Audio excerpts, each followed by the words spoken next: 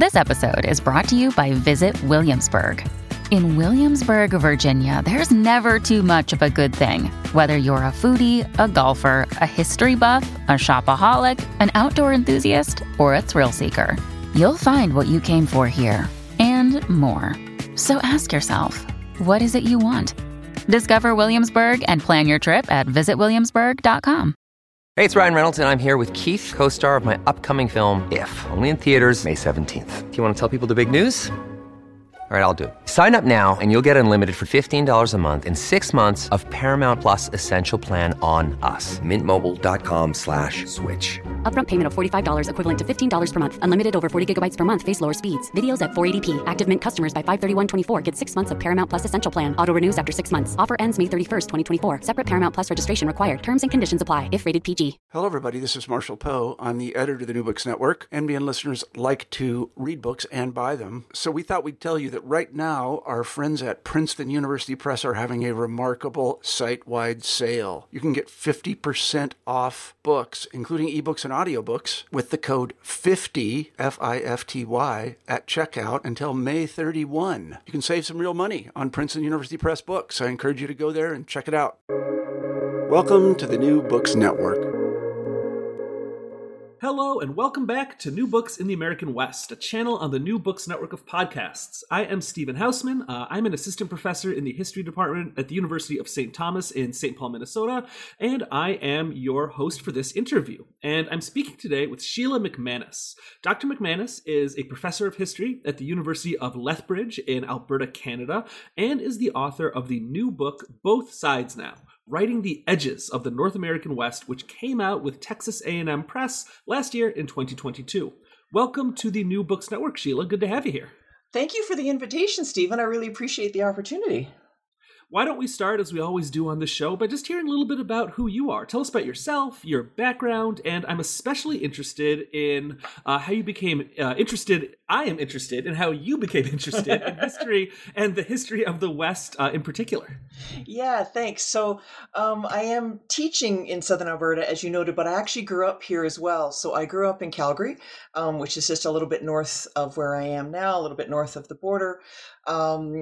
And my undergrad, I was actually an English major and history minor, but I wound up pursuing history for graduate school for a few reasons. The history profs just seemed like way more fun, nice people than the English profs. The undergraduate student history club was way more fun than the undergraduate English club. And I had one of those undergraduate professors and Dave Marshall at the University of Calgary, and I happened to take a course on the history of Canadian women with him very near the end of my first degree. And that, working with him helped get me into my master's degree and then sort of continued me on my way from there. And the project I did for him as an undergrad was about the history of white women in Southern Alberta in the early 20th century. And that wound up becoming the basis of my master's thesis, which was on settler farm and ranch women in Southern Alberta, early 20th century up to about the late 1920s. And that's actually also, that thesis, as well as where I grew up, is partly what got me into comparative and transnational and then borderlands work. As I was working on that master's thesis, I realized that the white communities in Southern Alberta, even in the early 20th century, were so interconnected with communities in northern Montana, primarily at that point. And this kind of began to really resonate with my own upbringing. Like I say, I grew up in Calgary, so the border was, only ever a couple hours drive away. And I have this vivid memory when I was a kid of visiting Waterton Lakes National Park. And the main lake there, straddles the border, and there's a boat you can take, and it's called the International. And, when you're at the south end of the lake, you're in Montana, you're in the United States. As I was working on my master's thesis, I suddenly remembered this image when I was a kid of thinking, well, if I'm in a different country, why doesn't it look different? Because, it's a continuous ecology. The mountains are the same, the water's the same, the lake is the same. So that came back to me. And then I think growing up in Calgary, which was so often described as, or Alberta is often described as the Texas of the North, or Calgary, certainly when I was a kid in the 70s and 80s, that particular oil boom, the Dallas of the North. So I think I already had a predisposition to be sort of interested in the position of Southern Alberta and Calgary and its relation to Montana and in the US more broadly. So all of that kind of came together into my PhD, which then became my first book, which looked at the Alberta-Montana borderlands in the late 19th century.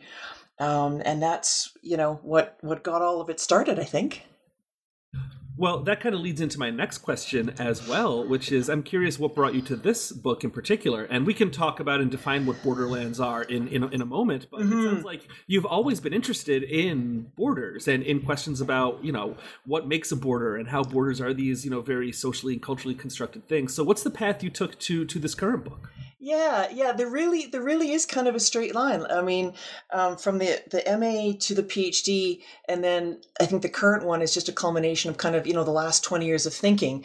I finished my PhD more than 20 years ago, and that book came out in 2005. So yeah, I think I really was predisposed just because of where I grew up and questions I began asking as an undergrad and then into grad school. What does a border mean? What does it mean when it doesn't look different on the other side? And then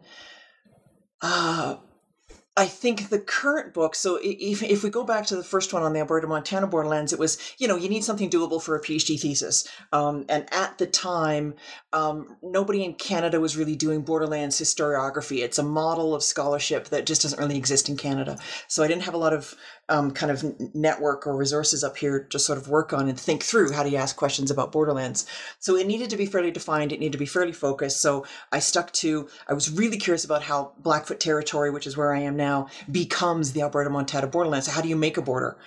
And yeah, the current book then, the intervening 20 odd years, I became increasingly interested in moving beyond, okay, so there's this one piece of the 49th parallel that I began being really interested in.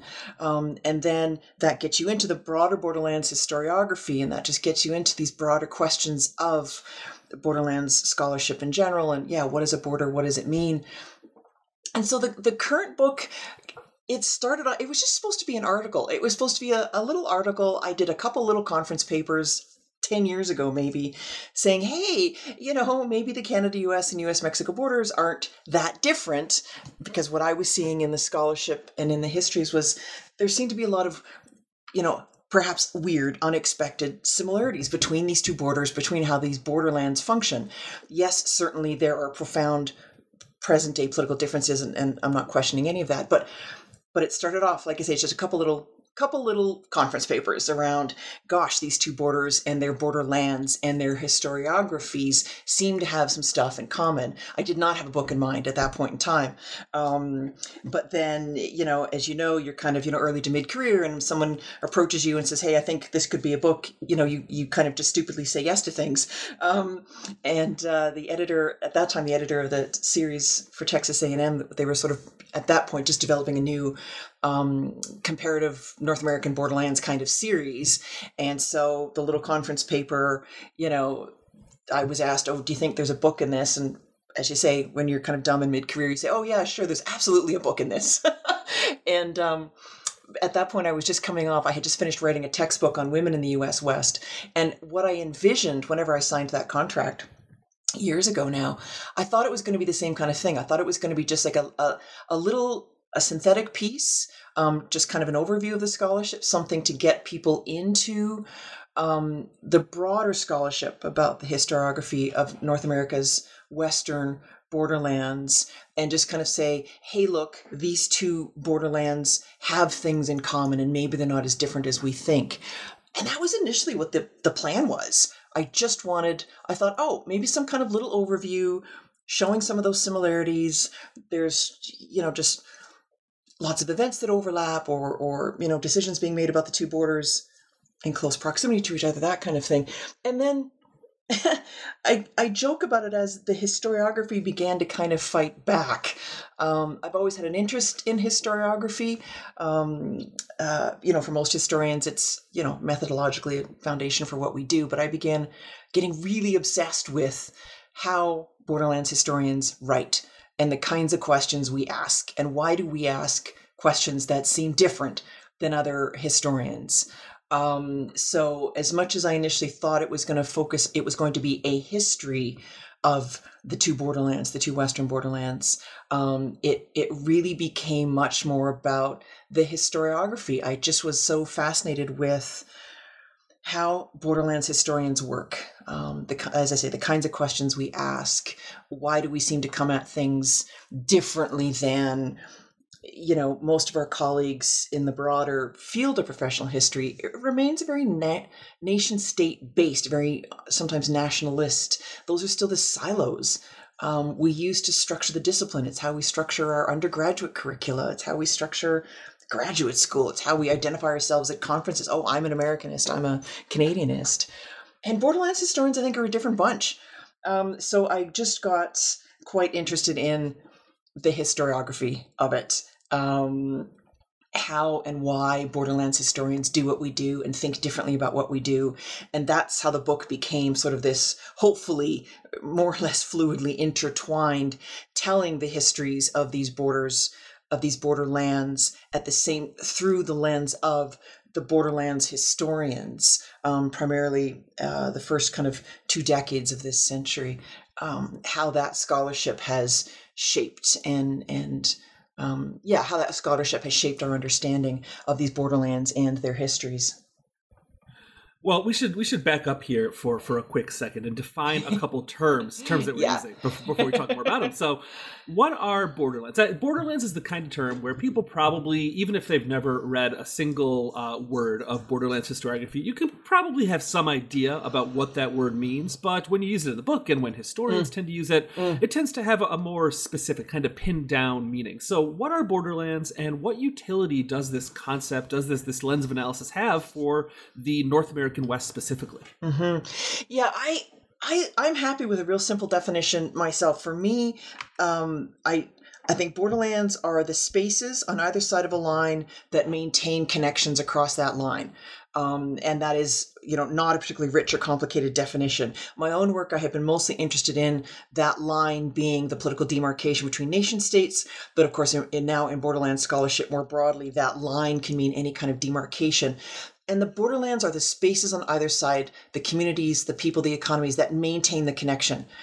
So the closer you are to a line that is supposed to divide you, the connections at the level of human beings, economies, movement, culture can be quite strong. And then they just, as you get further away from whatever that dividing line is, you don't perhaps feel or see that same sense of connection. There have certainly been a lot more, much more sophisticated, much more perhaps articulate and complicated definitions of a borderlands, but I kind of like that simple one. It's the spaces on either side of a line that is supposed to divide, and it's spaces that maintain connections with the other side, that there are connections that are continued in spite of that line. I think in terms of the utility for thinking about the West, the U.S. West in so many ways was kind of the perfect case study. I don't think I could have written a book like this about any other sort of borderlands in the world, because the U.S. West has, these two particular borders, but also because these two borders we are conditioned to think of them as different kinds of borders, right? The U.S.-Mexico borderlands and that borderline occupy and have long occupied a very particular kind of space in the scholarship, a very particular kind of place in contemporary political rhetoric, whereas the Canada-US line is just invisible. Certainly I have argued in this book and elsewhere, I think the U.S. West and the broader North American histories are shaped by both of those lines. But for me, kind of coming into this as a case study of how do we think about borderlands? What do borderlands have in common? Like, are there a set of core functions that borderlands whether it's here in the North American West or anywhere around the world, is there a core set of things that borderlands do that make them borderlands? So for me, the US West, as I say, gave me kind of the perfect case study because I could contrast these two borderlands and their scholarship. And then sort of, as I do very briefly in the conclusion of the book, play with that a little bit in looking at the rise of sort of global borderland scholarship. But I think, and of course I would say this as a borderlands historian, I think thinking about borderlands in general, not just for the US West, but perhaps for the discipline, I think we should do more often, because it would challenge the way that our discipline still relies on the nation state as the organizing principle for our scholarship. So of course I am going to say that, yes, not everyone has to obsess over invisible lines as often or as much as I do.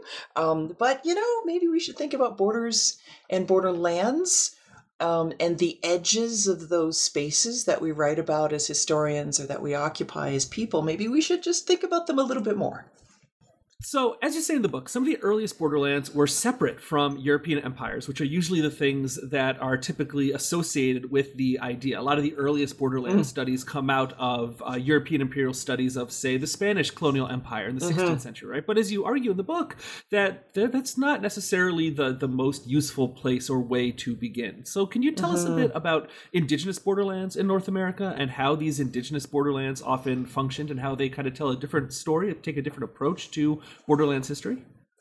Yeah, I think for me that was a really important step. As I've already mentioned, the way that we organize the discipline and the way I think we think about time and space, we rely on these days the borders of nation states, right? The nation state becomes kind of the preeminent way to organize people and places over the last couple of centuries.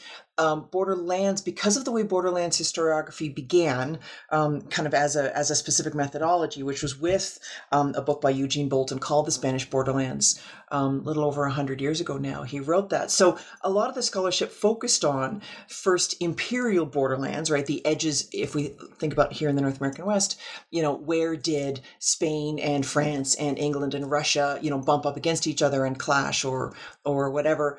And for me, one of the really interesting bodies of recent scholarship about the borderlands was about pushing that back and looking at the indigenous ways of thinking about space, indigenous ways of organizing their edges that precede the empire, that precede nation states.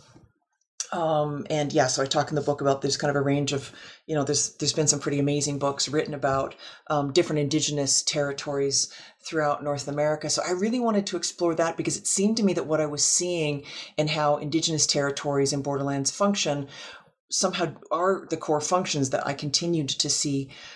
So I think about, not surprisingly, this was based on, as I mentioned, my first book was on the Alberta-Montana borderlands, but what I was interested in was how this space is Blackfoot territory. This is the traditional territory of the Niitsitapi or Blackfoot-speaking peoples. Their territory ranged far north of what is, now the U.S.-Canada border, all the way down to Yellowstone. And we have certainly other examples, indigenous nations around North America who are now divided by settler colonial edges. And that's where I think when some of the really interesting scholarship has been done. So thinking about here on the northern end of things, it's say the Sinixt in sort of BC, Washington, the Blackfoot here. Further over, you can certainly look at, the Lakota a little bit or the Haudenosaunee if you go further east. In the Southwest example, the best example there is, of course, the Tonawattum, continuing to insist upon, right, a continuous territory for themselves.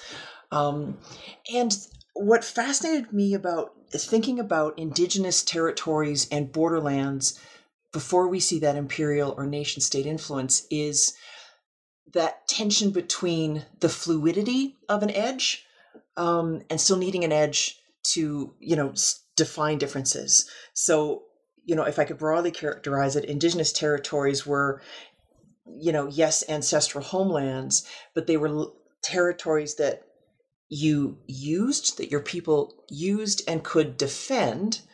So it's not as if indigenous peoples didn't have any notion of borders. They absolutely knew. You can still ask any Blackfoot person today, where's the beginning and end of their traditional territory, and who is on the other side of it? And you can have a similar conversation, I think, with an Indigenous person anywhere across the continent. So it was this tension there between, yes, here is our territory, and it's what we can use, and it's what we can hold, and it's what our sacred sites are, and it's about who we are as a people. But they are then a lot more fluid. One of the biggest differences that imperial and then national borderlands bring in is the belief that they are fixed and static and should never move. But Indigenous borderlands allowed for more fluidity. You would lose territory if you couldn't hold it or if you weren't using it. There was a fluidity of people, the long tradition of, adopting new kin through after warfare, disease. So there was a fluidity and a mobility to Indigenous borderlands that I found really interesting. And that, for me, helped explain some of what I think we can still see even today in contemporary borderlands regions, that they have a way, and this is a big argument in the book, that borderlands peoples have a way of resisting. They have a way of maintaining fluidity and movement and complex identities and that kind of thing, in spite of lines that are now supposed to be very static. And at least in the imperial and national contexts, after the 17th and 18th century, when you have European empires colonizing so much of North America, their goal is, broadly speaking, to turn these borderlands into bordered lands. Right? Yes. To gain control over these regions, to kind of exert their hegemony over these regions that are so fluid. So I'm curious what kinds of effects that process has on the borderlands and the people who live in those borderlands, and then how that process was often incomplete. So how did borderland regions and cultures and peoples and languages often linger even after these harder borders were imposed on these places? Yeah, I think if I can try boiling it down, the imposition of these external borders, it was always about creating some kind of binary, right? Spanish versus French holdings, Spanish versus English holdings, American versus Spanish versus French holdings, or whatever. So it was about trying to impose a binary, a much clearer binary. There's an us, there's a them, and they are not like us. And, our economies are going to be, what we say they are. So I think imposing that any of these external lines, certainly across the North American West, it was about trying to make them into binary sites of division, stopping movement except when authorized, severing connections and communities, and certainly reshaping economies as much as possible. And then the amazing ability of borderlands communities is always resisting that binary, is saying, well, no, there aren't just two sides. Or, I see the binary that you're trying to impose on me, and I will use that if I need to in certain situations, but I'm not going to believe it. I'm not going to believe you when you say that there are only two sides of this line and that, we aren't so profoundly connected to each other. And that's one of the big tensions that I was trying to draw out a little bit in the book, is how much effort goes into trying to impose a line on a map and make it into a line of division, demarcation, setting up a binary. There is this side and then there's that side, and they are not supposed to have anything to do with each other. And then how this entire field of scholarship, borderland scholarship is what it is, I think, because we as a group are just endlessly fascinated with how borderlands communities just keep saying no and just keep finding ways to resist. Not completely, right? At no point am I trying to suggest that the power of first the empire and then the nation state, isn't going to be holding the bigger stick on the ground. They are. But borderlands communities always find some way, even if it's little ways, to maintain that human connection again across the line. And I think for me anyway, that just continuing resistance, that continuing refusal of the binary is endlessly fascinating to me. And it's certainly one of the patterns that I think we can see in global borderlands historiography as well. And that resistance is happening in the face of, some pretty strong headwinds. There's a lot of power that's being sort of imposed against people that are trying to maintain these borderland spaces. So Yes. What form or what kinds of forms does that power sort of take? I guess what I'm asking is, how are borders enforced or attempted to be enforced? Who is doing the enforcing? And then, why do this? What is the point of borders? Why not maintain borderlands if you are, to kind of personalize something that's not personal, like a nation state or an empire, right? Why engage in this kind of enforcement at all? And who are these people that enforcement is being targeted towards, too? Yeah. The how is really interesting, and this has been an interest of mine. I mean, really since the first book, even when I had my much smaller case study of just the Alberta-Montana borderlands and looking at how Canada and the U.S. just kept trying this, and then they would try that, and then they would try something else to make the line stick. And it's fascinating to me because it ranges from sort of 19th century tools of categorization. So it's like, well, we surveyed it and we drew a line on a map. And, they're generally flummoxed as to why other people might not care that there's a line on a map. But you can see the surveyors and the government officials who authorize the surveys and then get the reports back from the surveys that, the first step is they generally think that surveys are going to do something for them. Like, aha, we have a line on a map. We're good now. Oh, no, people still keep crossing. Okay. And then you see them working on, so enforcement, the beginning of the idea that we need to pay people to kind of hang around the line and stop people from crossing, or in some instances, chase people who have crossed. So it's that initial sort of militarization of the line. More obviously, certainly at the U.S.-Mexico side, where it is the actual militaries on both sides, trying to keep track of who's crossing. And this does initially begin with stopping Indigenous movement. That's the first target. Why won't you respect this line through your territory? We need to get our armed men there to try and, stop you from doing so. So that militarization begins first, and is certainly much more obvious at the U.S.-Mexico line. It takes a while to develop up here in Canada because Canada just doesn't have, it doesn't have some big army that it can send out to the line. So that's kind of the next step. And then they start, we can watch all three nation states begin building in things like immigration policies. Well, again, if you've written down on paper somewhere who can and cannot come in, then that's surely going to solve all of our border control problems. Well, it turns out that doesn't. So then you need a whole immigration bureaucracy to manage who's coming in and who can't come in. And you need people to don't stop just crossing the line wherever you want. You now have to report, right? So they start setting up, customs posts.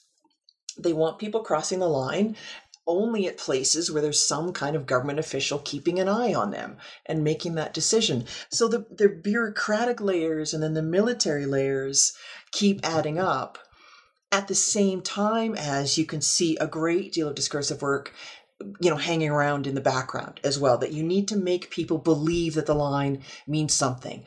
So to help people to stop people from crossing, you need to help them see that they should stay on one side or the other. And that's, I suppose most Borderlands historians have a fascination with nationalism. I certainly do, and how it gets created and imagined and then used.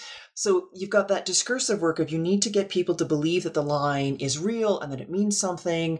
And then you need to have a bureaucratic and policing apparatus in place where you discourage people from trying to cross the line, or you have someone at the border saying, no, you can't come in, but you can come in.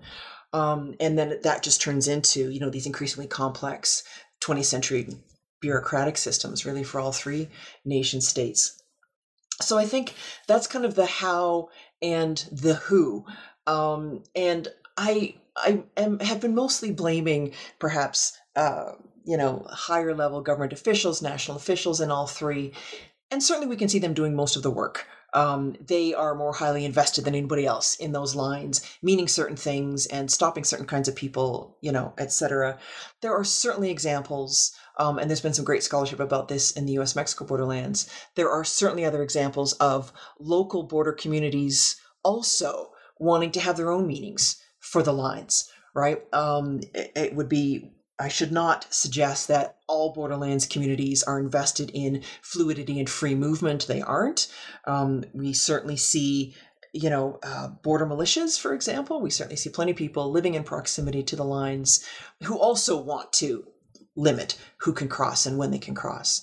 But I think that then brings me around to the why, and I think that's where we see a shared agenda between whether it's, say, a local militia, trying to stop certain people from crossing the line, or as you begin to then work your way up of, local military, police, immigration officials, that kind of thing.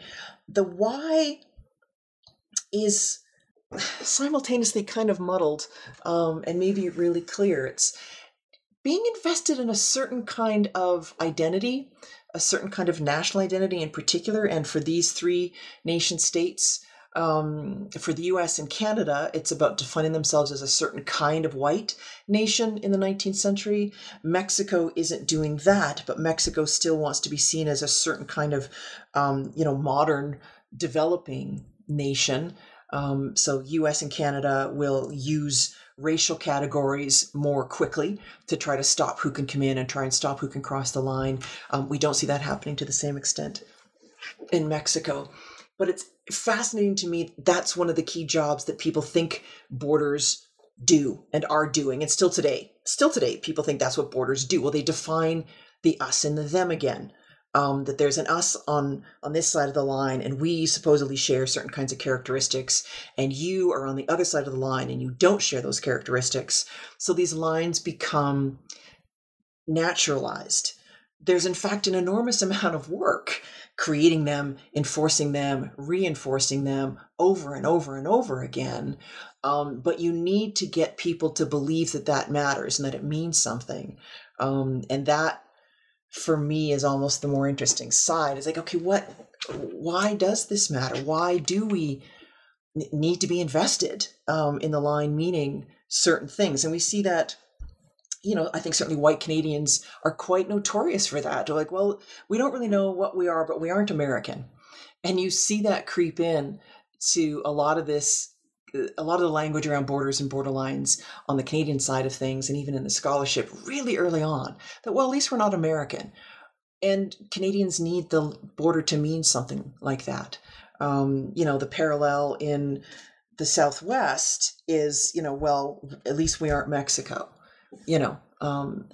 That why is for me the most interesting question. I never cease to be interested in why, maybe because I've been obsessed about borders for so long now.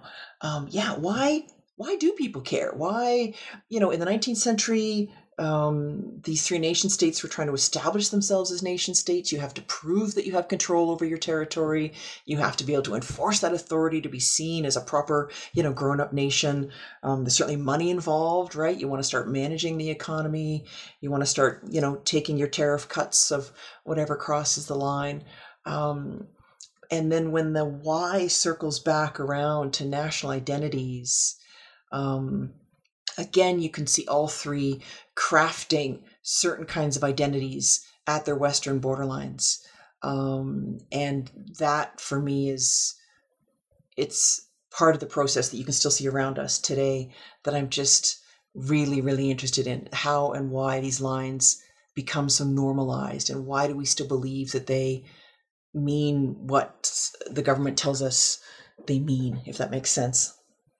It does make sense. And, while you're talking and while we're both thinking about how borders only exist in as much as people believe that they exist. I was looking at a map on my wall of the United States, and looking at where the border sort of sits, and I was imagining that borderline cutting through some very remote area, right? Some very forested, very mountainous area, or even somewhere like that's water, right? Like a water border, someplace where there is no real infrastructure really demarcating this side and that side.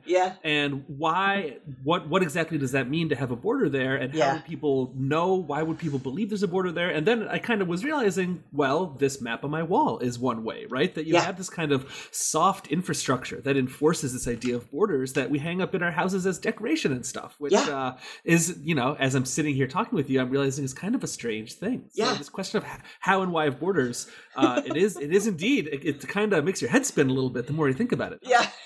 Yeah, you will never, once you start to, the more obsessed you get, you never can quite look at maps the same way. I particularly love the ones where the space on the other side is empty. I love those maps the best. It's like the world comes to an end on the other side of that border. Like we dare not even show a river or a mountain range. Like I get why maybe you wouldn't want to show, other internal political demarcations or whatever, but I love the ones where it's like the world just ends at the line, because that is telling the story, as you say, through this kind of soft power. It is telling us the story over and over again that whatever's on the other side doesn't matter, right? And that's not where you should be looking. Stay focused on what is on this side of the line. Say, for example, like, no, this is the nation state to which you owe your loyalty and should link your identity and sense of yourself. And I just think that is such a fascinating, bizarre, kind of modern human thing, right? To think about space and identity that way. And one of the ways that you described in the book that the borders tend to break down, and this was maybe my favorite chapter of the book as well, one of the places or one of the ways that borders can be the most porous is not through necessarily human beings moving around or not through ideas, but through capital. Yeah. You talk about how the history of capitalism does a really good job of complicating our understandings of borders. So how is this the case? Yeah. And it's interesting, right? Because as soon as you draw a line, say a national border, an imperial border, capitalism, you've already built in the capitalism exception, because nobody at the very highest reaches of either imperial or state power, no one draws a line thinking, aha, this is good, I will now be completely economically self-sufficient. No, it's about finding ways to use those lines to profit from the movement of goods and services.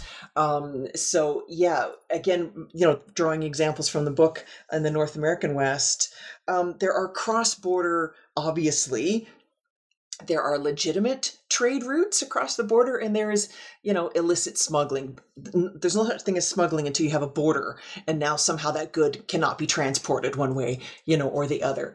I love how quickly on both sides of the U.S. West there are cross-border rail lines that often don't show up on maps, and I found this particularly hilarious. At one point a few years ago, I was sort of looking at a range of different sort of advertising images around the borderlands.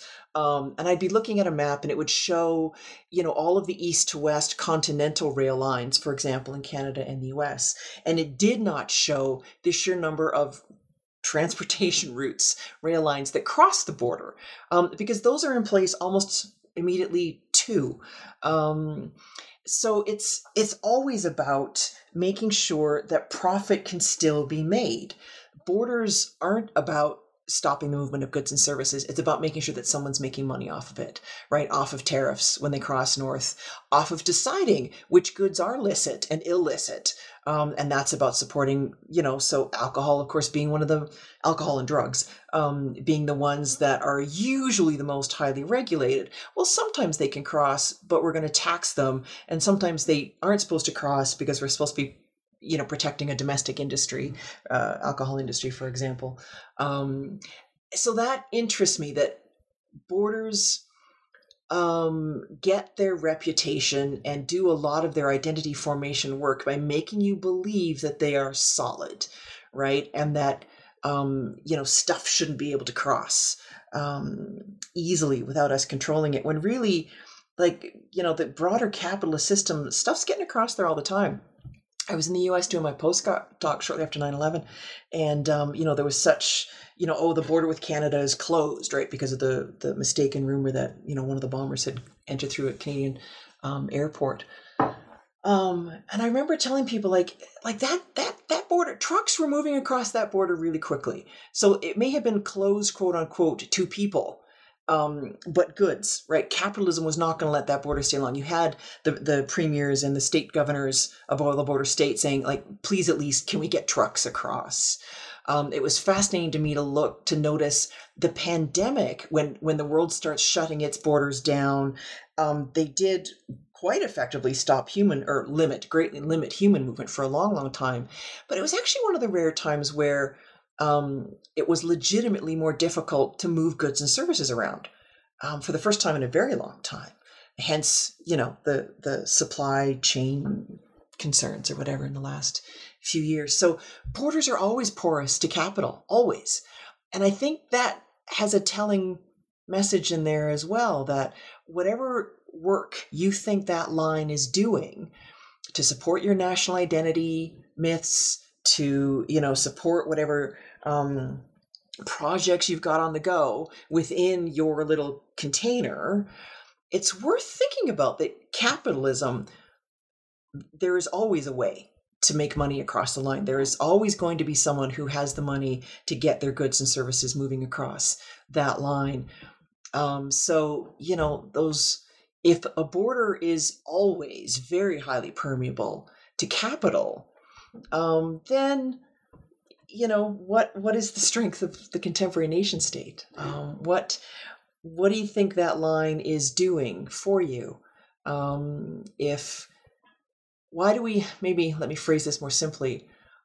Why do we only care about regulating human beings and their relationship to the line and put relatively little effort into regulating goods? I mean, yes, of course, there's always fuss about, especially in the North American West, of course, there's always conversations about, drugs moving across the line one way or the other. Again, largely unsuccessful because the drugs managed to move anyway. But that interests me, the way that, as I said, almost from the get-go, you've got cross-border rail lines, you have all kinds of cross-border licit and illicit trade routes happening. And that's never the concern. The border enforcement apparatus in general is always more concerned about people, stopping human beings from moving. They're never really too concerned about stopping stuff from moving, because there's profit in stuff, if I can phrase it that way. Yeah, I guess the question is, in whose service do these lines exist at all, right? Exactly. Yeah. Mm-hmm. We've been talking today about how borders, one of their goals is to, and it relates to what we were just saying about how borders are usually designed with people in mind, right? Mm-hmm.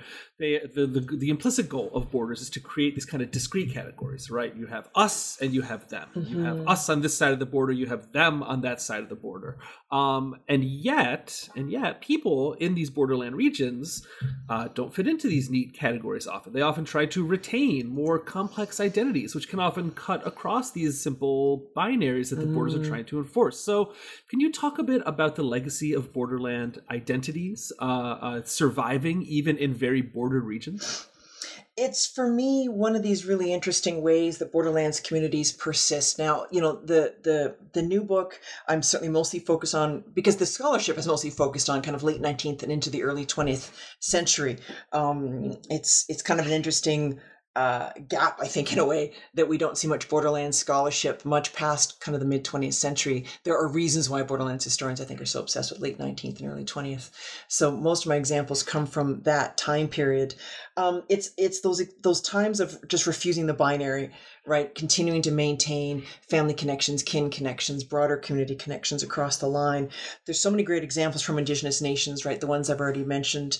There may be a line running through Sinixt, Blackfoot, Haudenosaunee, Tonawandam, territories, but that doesn't mean that those nations stop being kin on both sides. Even if we move away to sort of non-Indigenous communities, in terms of the scholarship, there has been so much amazing work done for the U.S.-Mexico borderlands about how Mexican and Mexican-American communities maintain kin connections and cultural connections across the line. I think that's it's possibly one of the biggest kind of pockets of really amazing scholarship about the borderlands, are the folks who have looked at that place across those decades, of how it is that, because those are communities, those were the people against whom that border was supposed to work, right? Once we get into kind of the early 20th century, U.S. border regime. Once we're into the 20th century, the primary target has become Mexicans and Mexican Americans. So increasingly, by mid-century, the bulk of the effort is going into stopping their movement and dividing their communities. And yet, scholars have shown they persist, they resist. The cities, of course, the U.S.-Mexico line is different than the one up here because of so many binational cities. So you've got entire urban regions with the line going through, so it's tougher to divide communities there. And I just like always the way that you can see borderlanders choosing to maintain that kin connection, the family connections, like culture and language, of course. And just, even if the border slows them down or makes it harder for them to move across, they're still going to do it. They still have to kind of play along with border enforcement regimes, right? I had the privilege of being part of a conversation with a Blackfoot elder here just a couple of weeks ago about the difficulty of sort of holding ceremony across the line and moving ceremonial items back and forth across the line because they're still family. That is still kin. He might live on the north side of the 49th parallel, but, the Blackfeet, so-called in Montana, are still family. So borderlanders are going to keep trying to maintain that connection. And you see them, again, there's been some brilliant scholarship done on this, where the identity you choose can shift and be strategic, right? Depending on which day of the week. And I'm thinking now of some of the late 19th, early 20th century scholarship, again, about U.S.-Mexico borderlands communities. On any day of the week, depending on what you're trying to achieve, maybe your identity, or you say your identity is American or Mexican American or indigenous, because again, for me, that's another one of the interesting pieces. Borderlanders, not all, but there's evidence certainly of many borderlanders realizing that those identities are not something that is fixed and binary, that identities are choices you can make in the moment, depending on where you are in relationship to the line, depending on what you need to achieve vis-a-vis that line on any given day. Borderlanders just don't seem to be as invested in that fixed binary national identification. There's always ways of saying, okay, I'll be this today and I can be that tomorrow. Because that alone pokes a really big hole in modern national identities. You're not supposed to be able to pick and choose. You're supposed to see them as something like hardwired at birth. I should see myself as Canadian and therefore nice and friendly and fond of red mittens and hockey, right? Like this is supposed to be hardwired into me somehow. But what we have is a huge body of historical scholarship showing borderlanders choosing. Now, we have less of that scholarship on the Canada-US line, and I kind of point out that gap. I think because the US-Canada line has not been racialized, it is assumed that there's basically white people on both sides. We haven't had, I think, as much interesting scholarship up here yet about how those identities get constructed and deployed. I had mentioned earlier, right, there's the Canadian stereotype of, oh, well, at least we aren't Americans, literally shows up as early as the 1870s and 1880s. But we don't have as much scholarship yet about how are borderlands communities up here choosing and negotiating that, especially when we have, for example, in southern Alberta, there are so many families, if you go back, so many white families, if you go back 3 generations, they're American, right? The family, bounced twice across the U.S. plains, hit the Rocky Mountains, and bounced north one more time. It was a pattern I had noticed way back in my MA research that really interested me.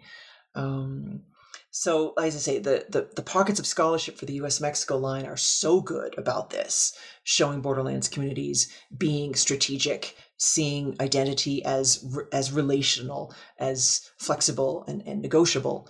We don't have that kind of scholarship for the Canada-U.S. borderlands kind of white communities yet. But I think that pattern is going to hold. And hopefully there's a very smart graduate student listening to this right now. Somebody else needs to write that book. Yeah, exactly. So we've been discussing the history and the historiography of borderlands and of borders and of people that like to straddle those sort of boundaries and identities, mostly in the context of the North American West. But you conclude the book by saying that this story needn't be limited to that region. And even though borderlands historiography has its roots in the southwestern borderlands, that really this could be and should be and often is a global story. So can you maybe briefly talk a bit about what a more global approach to borderlands might look like? Yeah, it's been absolutely amazing to watch. So, as you say, borderlands, like the methodology itself, the way of thinking, the school of historiography begins with the US Mexico. And that is what, still to this day, you could stack up what everybody else in the world has written about a borderlands region, and we still would not equal the output of the US Mexico borderlands scholarship. And I envy them that depth, that richness. But it's been amazing to watch in the last couple of decades the borderlands historiography kind of as a methodology, and just see the amazing work being done now around the world. A methodology that began with that one particular place and one particular kind of history is now being applied to other places. And that's interesting to me for a couple different reasons. One, sort of as someone who specializes in the North American West, I'm always wishing that we could sort of displace the US-Mexico model a little bit. I've been pleased in the last couple of years to see that, like, at least now, for the most part, when people advertise, say, a Borderlands job ad, they mostly now actually say, like, US-Mexico. They finally realize that they have to define it. Certainly when I was starting my career, if you saw the word Borderlands, it just meant US-Mexico, and you weren't supposed to ask anything else. It was just assumed that that was the place you were talking about. So from a North American perspective, I would like to see the field continue to embrace larger views. I think I think the field can can kind of back into a corner a little bit by assuming that the US-Mexico borderlands are, as we have sometimes seen scholars say, that they are the normative, right? Or that they are, that the way the US-Mexico borderlands function is the way all borderlands function. And while I certainly argue in this book that there are a core set of functions that in fact all borderlands have, I would like to see us take a wider lens, because if we then move to the broader global scholarship, what does it mean when, as far as I can tell from what I have read of the global borderlands scholarship, borderlands are acting the same way, and it always comes down to refusing that binary, right? Borderlanders are the smugglers. Borderlanders are the ones choosing more complicated identities. They are the ones certainly challenging to the best of their abilities nationalist narratives about who's in and who's out. To say nothing of the increased pressure we're going to see on borderlines around the world with climate refugees and all the rest of it. So I think there's a lot to learn. Right now, I would say one of my favorite sort of little emerging pockets of Borderlands scholarship is African Borderlands work, which is absolutely amazing because it's this, again, gigantic continent with these artificial, mostly colonial era straight line borders running through incredibly complicated and rich ethnically diverse regions. So what little I've been able to read in that area is fascinating to me, because that's where you see another great group of scholars looking at the complexities of identity, right? And how people negotiate and challenge and resist a line that somebody else imposed on them. And what does that mean on the ground? So for me right now, that's some of the most interesting scholarship coming out. And a lot of it so far has been around this question of figuring out ethnic identities in complex borderlands regions. So there's kind of that historiographical answer. Like, as a historian, I find it really interesting to now see a model that began in the US Southwest 100 years ago, just a way of thinking and a way of asking questions. I love seeing historians around the world begin to ask more of those questions, because I think it enriches the broader, global borderlands historiography field in general. And then I think, as someone who wants to critique the power of borders, and I think as a species, we're going to have to start really critiquing the power of borders, as I say, to confront, kind of other looming challenges. What does it mean if borderlines and borderlands do kind of function the same way around the world? Like, for me, it pokes another hole in kind of the nationalist myths and the present day emphasis on the nation state. What if no one's border is all that special or doing anything particularly unique? We certainly have degrees of awfulness. We can certainly look at different, like, specific border regions around the world that are particularly awful in terms of, how they treat people who cross, how they try to kill people who cross, right? We can all think of plenty of examples like that. The U.S.-Mexico line is certainly not alone in that kind of brutality. There are far worse ones. But I want us to be a bit more critical as well. The Canada-U.S. line has benefited for a long time with that comparison, right? If we see, those borders are awful, but our border is nice, it means that Canadians remain quite blind to how awful our borders also are for migrants and refugees. We can acknowledge simultaneously that borders, as a human concept, for me, lead to a bunch of generally quite unpleasant consequences. But I think we need to be able to not only rightly point to the border regimes that are particularly cruel around the world, but understand that they are on a continuum. There's no border in the world that is just, a happy, fluffy border not doing anything. It is also still deciding who's in and who's out. And as I say, if I bring it back around to my North American interests, the Canada-U.S. line has benefited for a long time.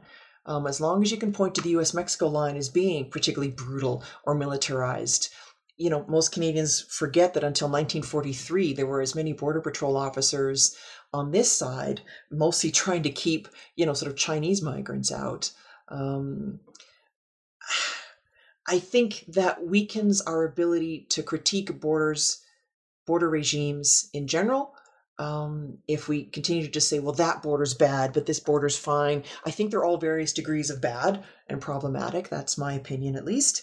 And it makes it more difficult to appreciate the amazing resilience of borderlands communities and the ability to see across that line.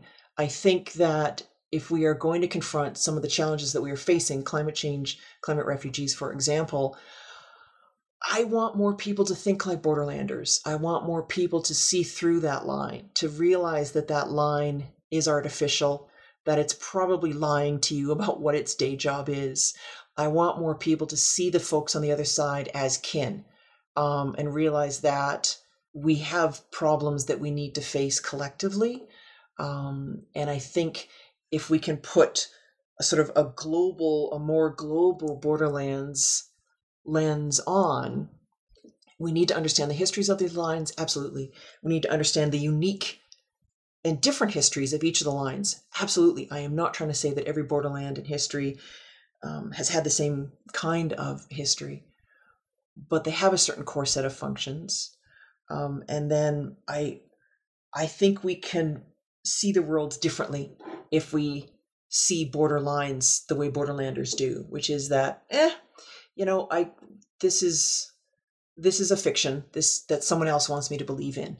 And we actually can make different choices. We don't have to have violent, cruel borderlines. And we're going to have to start making different choices if, again, to confront climate change. I was amused, which I should not have been, over the summer when, New York City was choking in forest fire smoke and all the headlines were about Canadian forest fire smoke. I'm like, okay, that's weird. Absolutely, the smoke is coming from forest fires in Canada, but that, for me as a borderlands historian, was just like a hilariously weird set of headlines that Canadian forest fire smoke was blocking out the sun in New York City. It's like, there's a lot to unpack here. It almost sounds like one way I'm interpreting what you're saying is that every border is sort of an implicit threat, right? That even if you imagine the most, as you said, a fictional, the most fluffy, easygoing border in the world, that it's still there as an implication that that could change, right? And if there's a takeaway that maybe you want readers to come away from this book understanding, it might be that, and that there are people that live in the shadow of those implicit threats, right? And stare them down. Yep. Don't let them completely control their life as much as they might. Yeah. I think that absolutely be one of my big takeaways. And again, for the longest time, Canadians were fond of that. Oh, we have the longest unmilitarized border in the world. That did not mean that it was easy and fun for everyone to just walk across. Right? Like, again, ask any Indigenous person on one side of the line or the other for the last century if they could just like walk across. There's lots of, any Asian person. I mean, just because it's not militarized, and again, debatable depending on how you use that word, just because it's not militarized doesn't mean that it's fine. So yeah, that's, I think, one of the big takeaways is just think a little bit more critically, maybe about what you think that border is, what you think it is doing. And then probably the second takeaway is what I was talking a bit about before is maybe try looking at the world the way Borderlands communities look at the world. What would change if you see that line as a bit of a fiction, as a bit of a figment of a government's imagination? I like, your language about they are all inherently a threat one way or the other. So what if we see the folks on the other side as family? What would change? Okay, you might have to let go of some of your, national myth making, but maybe that's an acceptable price to pay to face some of these other kind of more, existential threats that that humanity is facing right now. So yeah, I think that's absolutely it. If there were to be two takeaways, and maybe a third being that, I just think Borderlands historians are a wonderful, weird bunch. I really, we are somehow approaching our craft. I do think at times we're kind of a different bunch of folks challenging the silos of the discipline. But on a bigger level, yeah, think more critically about what borders, they're not neutral.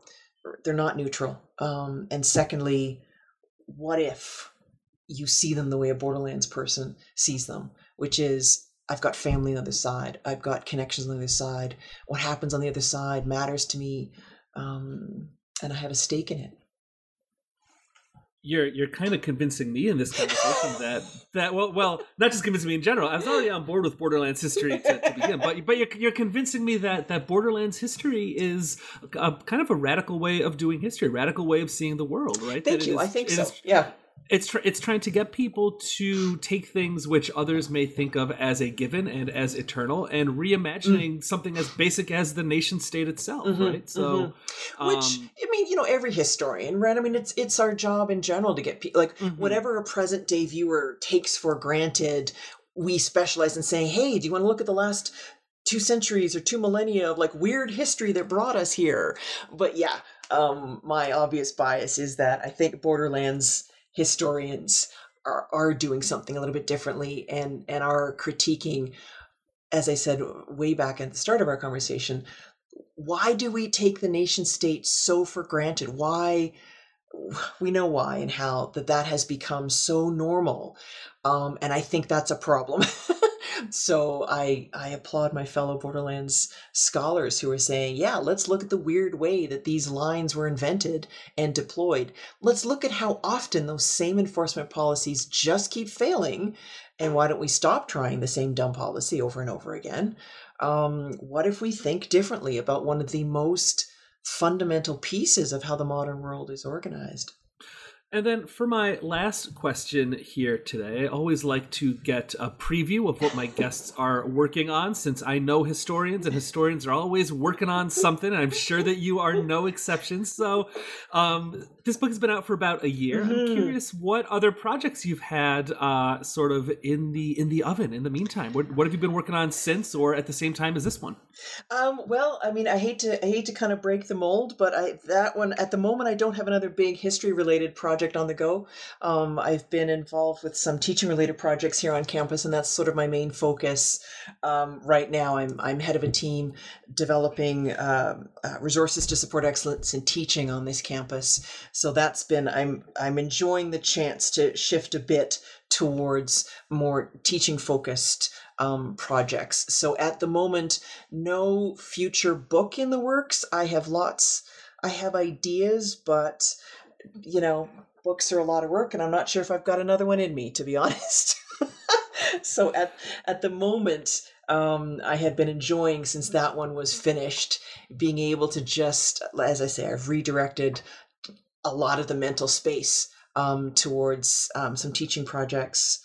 And that may just be it for the next little while. I don't know. I'll let you know if that changes, but that's the current plan. If I can ask one last question about that, I'm curious if and how at all your fascination with Borderlands has informed your teaching and your teaching.